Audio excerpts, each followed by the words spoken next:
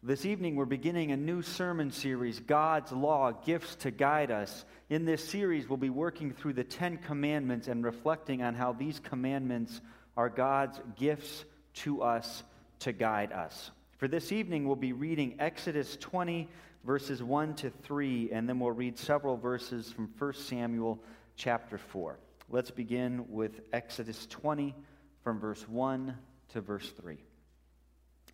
And God spoke all these words, I am the Lord your God who brought you out of Egypt, out of the land of slavery.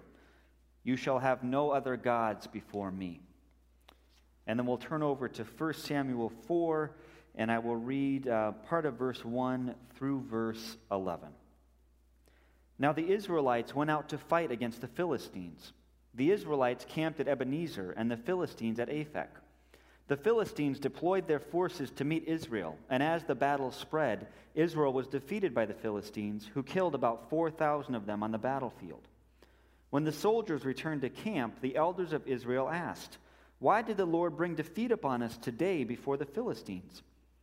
Let us bring the ark of the Lord's covenant from Shiloh, so that it may go with us and save us from the hand of our enemies. So the people sent men to Shiloh, and they brought back the ark of the covenant of the Lord Almighty, who is enthroned between the cherubim. And Eli's 2 sons, Hophni and Phinehas, were there with the ark of the covenant of God. When the ark of the Lord's covenant came into the camp, all Israel raised such a great shout that the ground shook. Hearing the uproar, the Philistines asked, What's all this shouting in the Hebrew camp? When they learned that the ark of the Lord had come into the camp, the Philistines were afraid. A god has come into the camp, they said. We're in trouble. Nothing like this has happened before. Woe to us! Who will deliver us from the hand of these mighty gods? They are the gods who struck the Egyptians with all kinds of plagues in the desert. Be strong, Philistines. Be men, or you will be subject to the Hebrews as they have been to you. Be men and fight. So the Philistines fought, and the Israelites were defeated, and every man fled to his tent. The slaughter was very great. Israel lost 30,000 foot soldiers. The ark of God was captured, and Eli's 2 sons, Hophni and Phinehas, died. This is God's word for us this evening. I'm going to have 4 points in the sermon for tonight, and the first point is really an introduction to this whole series, and then we'll look at how we break the first commandment, how we keep the first commandment, and I'll end briefly with a case study, with one particular area in which we might especially struggle with keeping this first commandment. My first point for this sermon and this series is that God's laws are gifts to guard and guide us. God's laws are gifts to guide and guard us. And we're setting a trajectory for the whole series with this point. And in fact, I think this is a point that the Lord sets as a trajectory for the 10 Commandments with how he introduces them in Exodus chapter 20. I don't know how often we notice this at the beginning, but God doesn't just jump into the commandments. He begins by saying, I am the Lord your God who delivered you from Egypt. So before he gets into the commandments, the Lord speaks of the relationship. He says, I am the Lord your God, and these commandments are meant to guide you closer to me. And he also talks about how he's guarded the Israelites, how he kept them safe, how he delivered them from Egypt and made them his people. So let's fill that out a little bit more tonight. First, God's law guards us from evil. When I was growing up, we lived on a fairly busy street, so we had a lot of cars and a lot of foot traffic that went by. So we had a fenced yard, and we also, for a number of years, had a guard dog. He was a Dalmatian named Chief, and he wasn't particularly aggressive, but he was very, very protective. And one particular day, a kind of strange guy came wandering by, and this was in the day of the door-to-door salesman coming by all the time, so it wasn't that unusual, but he just had a weird vibe to him. And my mom and my brothers and I were all playing outside, and he started leaning on the gate and just kind of being a little intrusive. And my mom's body language was kind of like, we're done, back off. And she kept saying, we're not interested, we're not interested, we're not interested. And he kept talking and kind of was leaning more and more and more. And then at some point, Chief, our dog, came up to investigate and sort of started sniffing around and seeing what was going on. And the guy leaned over a little bit more and said, oh, what a wonderful dog. And he reached his hand over to give Chief a nice condescending pat on the head. And at this point, Chief has read the situation. He's analyzed that we're all a little uncomfortable, that there's this person coming into his space who has received the label of intruder in his mind. And so he acts as a good guard dog, and as the guy leans over the fence to give him a nice pat, Chief gives him a nice bite. Not really hard, but hard enough to say, you don't belong here, and long enough to say there's more where this came from. And the guy jumps back when Chief lets go and says, your dog bit me! And Mom says, yeah, he does that to people who bother us. Goodbye. And the guy sort of stands for a second and then walks away. The law, God's law, is a fence and a guard for us. It keeps us where we're safe. It keeps us out of danger zones. It alerts us to things that aren't quite right. And in some ways, it keeps evil at a distance. God's law guards us. It's a fence that shows us where to go and not go. It keeps us safe. And the law also guides us. The law shows us how to live with the Lord.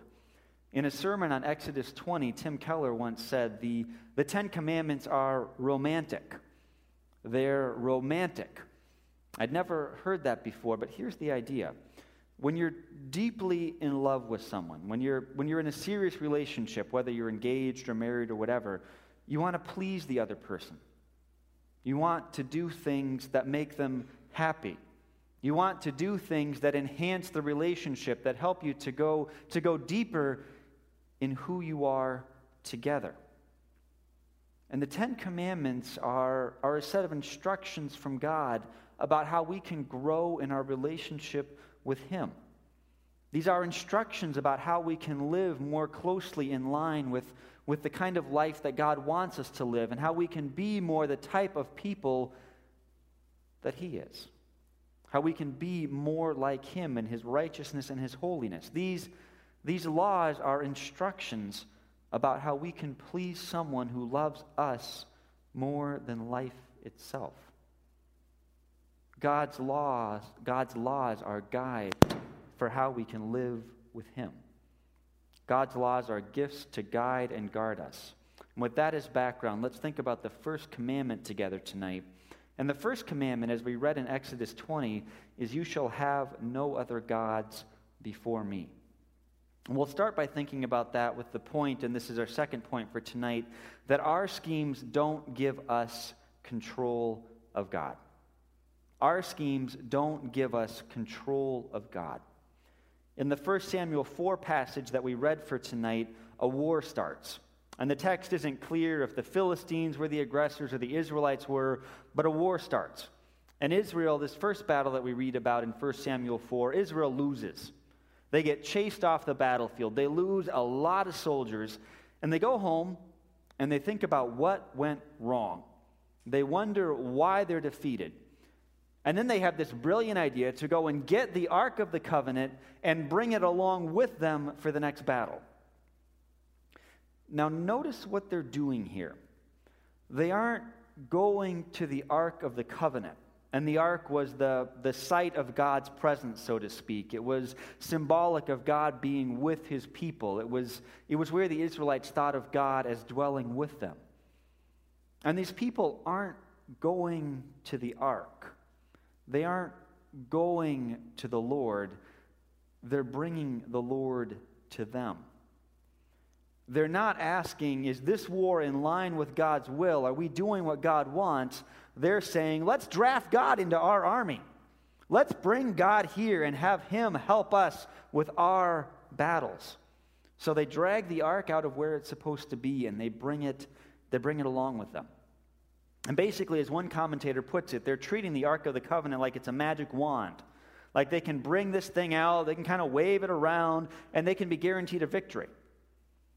Or to put it another way, they're treating the Ark of the Covenant. They're treating this symbol of God's presence in their midst like an idol. If they make the right arrangements, if they bring this thing along with them, then their schemes will have success. And when the ark comes, the Israelites get all excited. They give their battle cries, and they yell, and they jump around. And the Philistines tremble in fear when they hear that. because they know what the Lord God has done to other people, and they are really afraid. They feel like they can't possibly beat this God or these gods. The Philistines were a pretty pluralistic people when it came to gods. But they don't, how can we beat this person, they ask. But they work each other up. They say, come on, guys, let's fight. Let's fight and fight and fight, because otherwise we're going to be slaves. And then the Philistines go out and they defeat the Israelites. And they defeat them completely. The Israelites lose tens of thousands of soldiers, and they all run home, and the Ark of the Covenant is captured, and the priests are killed, and Israel is totally defeated. And the way verse 10 reads, it doesn't actually say the Philistines defeated the Israelites. It says the Israelites were defeated. And often, especially in the Old Testament, when things are put in the passive voice that something happened to them, that the Israelites were defeated, we're supposed to hear an echo at the end of that says, by God.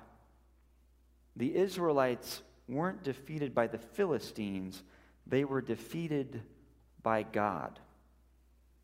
The Israelites thought they could get God involved in their schemes and get control over him and get what they wanted, and the Lord defeats them. The Lord breaks that idea that their schemes can get them control of God. We talked about this passage in our Friday morning men's Bible study a few weeks ago, and we brought up a few more contemporary examples of ways that people have tried to get God under control. A lot of Nazi soldiers, on their belt buckle, they had this phrase that you've translated to English. It says, God with us. And the Nazi regime claimed that they had God's warrant. They were on God's side. They were doing what God wanted. Closer to home, after 9/11, there were a lot of people in church for a while. And a lot of churches did a lot of singing of God bless America. And there was this sense that somehow we needed God. And I don't doubt that God used that time very powerfully in many people's lives. But looking back, we can ask whether people were really interested in the Lord or whether they were really just interested in some power to make them feel more safe. Now, if we think about any number of prosperity preachers these days, they tell us if you name it and claim it, God will give you whatever you want.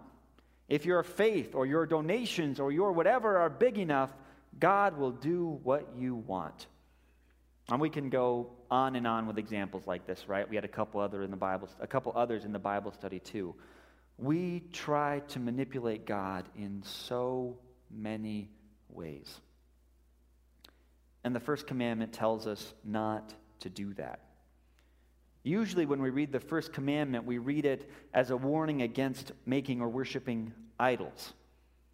And that is the point. Don't make other gods. But as a subset of that, this commandment tells us not to make the true Lord God into an idol. Part of the first command is that we don't treat our Lord as if he's some minor god that we can control. Our schemes will never give us control of the true Lord. And so when we approach God, when we approach the Lord, it's helpful for us to ask this question.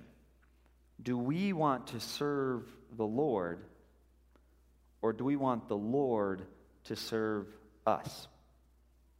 Are we looking for a God to serve, or are we looking for a God who will serve us? And with that question, we'll move to our third point for tonight. And our third point is that God's presence, God himself, is the greatest gift of all. We will never find anything better, more valuable, more worthwhile than simply being in God's presence. In 1 Samuel 4, the Israelites don't get that. What they really want is victory in their next battle. That's their great goal. And they've totally lost this sense of the value of God's presence in their midst. That initial defeat in the first battle that we read about, it should have led them to repentance and worship. Their defeat should have led them to ask, what are we doing that is leading us into disobedience to God? instead of them asking, how can we get God in line with our schemes? Next week, we're going to read 1 Samuel 7, and we'll see how the Israelites actually respond correctly, how they do what they should do in light of defeat. But for this week, the Israelites just aren't getting it. For this week, the Israelites are trying to get God in control. And we often try to do that too. We often lose sight of the value of God's presence in our lives. And I think one way that we can remind ourselves, one way that we can help ourselves hold on to the first commandment is to really pay attention to Jesus. Jesus brought God's presence to us. Jesus is the picture for us of what it looks like for God to dwell with his people. And we need that. We need a mediator. We need someone who can show God to us in a way that helps us stay focused on the Lord. Jesus comes to us as God himself, and he reminds us, and the whole of the Bible reminds us, and the Holy Spirit working in our hearts reminds us that God's presence is the greatest gift of all. Long, long ago, an early church leader named Augustine made a distinction between enjoying things and using things. There are some things that we enjoy. They're the most valuable things in our lives. They're the things that we build our lives around. And then there are other things that we use. Things that we use to help us enjoy other things. We probably all know someone who's really into cars, or pick your example, computers, blenders, old coasters, whatever. Everyone has something they really enjoy, right? But we're going to talk about cars. We all know people who are really into cars, and they have 1 or 2 or 3 or a dozen cars that they just love. They lavish their time and money on them. They always keep them in perfect condition. Every time they drive one of those vehicles, it's a thrill. They enjoy their cars. And then there's others of us who we use our cars. We need a vehicle to get us from point A to point B, and it's a bonus if nothing falls off on the way. And we expect very little past that. We use our cars. It's just a tool.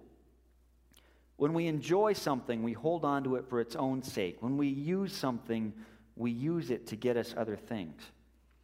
Now, Augustine, after making that distinction, he gives this example. Suppose that we've been exiled to a foreign land. We're far, far from home, and our only real hope of happiness is getting back home. And then we come into possession of some, in the rather clumsy translation I read, some land or sea vehicles. We come into possession of something that can bring us back home, back to the only place that we can be happy. So we get in our carriage, we get in our boat, and we head for home. But on the way, we realize that we're enjoying the journey. We realize that we really like life on the road or life on the water. And so instead of focusing on getting back to our homeland, we get all caught up on the journey. We get excited about things that we have, things that we find along the way. And in some ways, we decide we'd rather keep traveling than get to our home country. Now, in Augustine's parable, he says, the Lord. Life with the Lord is our home country. That's the only place we can really be happy. Really being with the Lord is the only way for us to live a truly fulfilled life. But there are all kinds of other things that are great. All kinds of other things along the way that can get us distracted. We should enjoy the Lord and use other things to draw us closer to Him. But too often we enjoy other things and not focus on the Lord. So here's the question for us. When we come to God, are we trying to use Him, or are we trying to enjoy Him?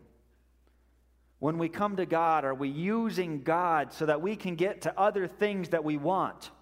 Are we using God so that we can get other good things, whatever gifts they might be? Or do we come to the Lord and see Him as the greatest good? Do we come to the Lord and just want to be in His presence because we recognize that there's nothing better? Do we approach the Lord like He's a businessman that we have to cut a deal with to get what we want? Or do we approach the Lord like He's a beloved family member who we want to spend our whole lives with? The Lord is, He is the greatest good in all existence. Do we live like that? Do we? I'm going to close tonight with one particular area in which we often struggle with this command. I actually got this little question from a book by Paul David Tripp. But we're going to ask the question, what do we fear? What do we really fear? Like the Israelites with the Philistines, we fear a lot of things in this life. And with good reason. Life is dangerous and unpredictable. Our health is uncertain and fickle. Our families are vulnerable and often troubled. We live in a fallen world. We have good reason to be afraid. And we're often driven by fear. And in fact, our fear often forms how we approach the Lord. We often come to the Lord out of fear, and we want to use Him to help us get other things that help us feel safe. And certainly we should bring our fears, we should bring our concerns, we should bring our worries to the Lord.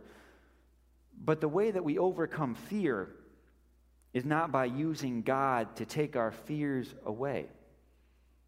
God does not always keep us safe from troubles in this life.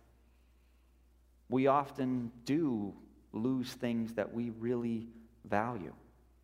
God doesn't protect us from all trouble. Christians suffer just like everyone else in this world, and maybe we even suffer more because we follow Christ. And using God to get rid of our fears, well, it doesn't always work. Because if we come to God and we say, I'm going to follow you so that I am safe, so that my family is safe, so that I am comfortable, so that I have the life I want, that's not the deal God gives us. And if we come to God trying to use Him like that, we will be disappointed. But if we fear the Lord, if we are in awe of the Lord, if the Lord is the greatest good in our life, that can really deliver us from other fears. Because you see, if we really fear the Lord, and I'm using fear in a different sense here, right? But if we really devote our whole lives to the Lord, if the Lord is the greatest thing we have, if we stand in awe of how great He is, then and only then can we really be free from other fears. Because if we really make God the goal of our living, then we are always safe. The Lord doesn't keep us from troubles, but the Lord does always keep us in His presence. And if we belong to Jesus, and He is the greatest good in our lives, then even death itself can only give us more of what we value. If Jesus is really the greatest good in our lives, if being in God's presence is really our ultimate value, then the worst thing in this life, then death itself, just brings us more into God's presence. If God is our greatest good, then we always have the greatest gift of all. Now, having said all that, I have not arrived at that point. To be honest with you, when I talk like what I just said, I'm describing this distant and far-off country that I have only glimpsed a little bit in my best of moments.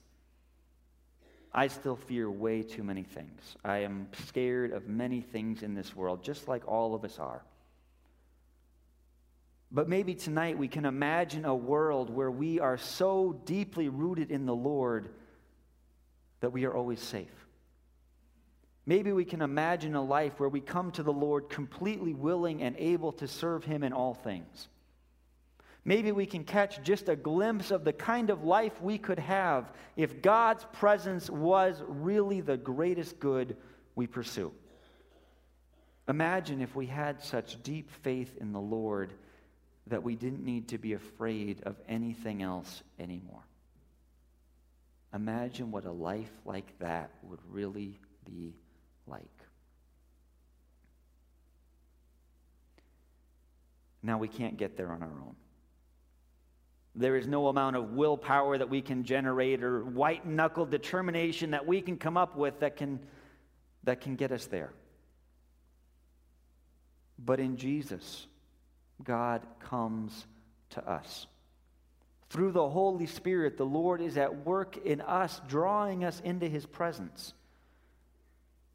The Lord is at work in us, His people, to bring us to that place, to bring us to His kingdom where we will have the Lord with us forever, where He will be all in all, where He will really be everything to us, where we will be safe in Him forever. We only catch glimpses of that kingdom these days. At our best, our God's presence is only our ultimate priority in fleeting moments. But that is the life that God has promised His people. And that is the life that He is at work in each of us to bring us to someday. Someday. And may that hope renew us and strengthen us even today. Let's pray.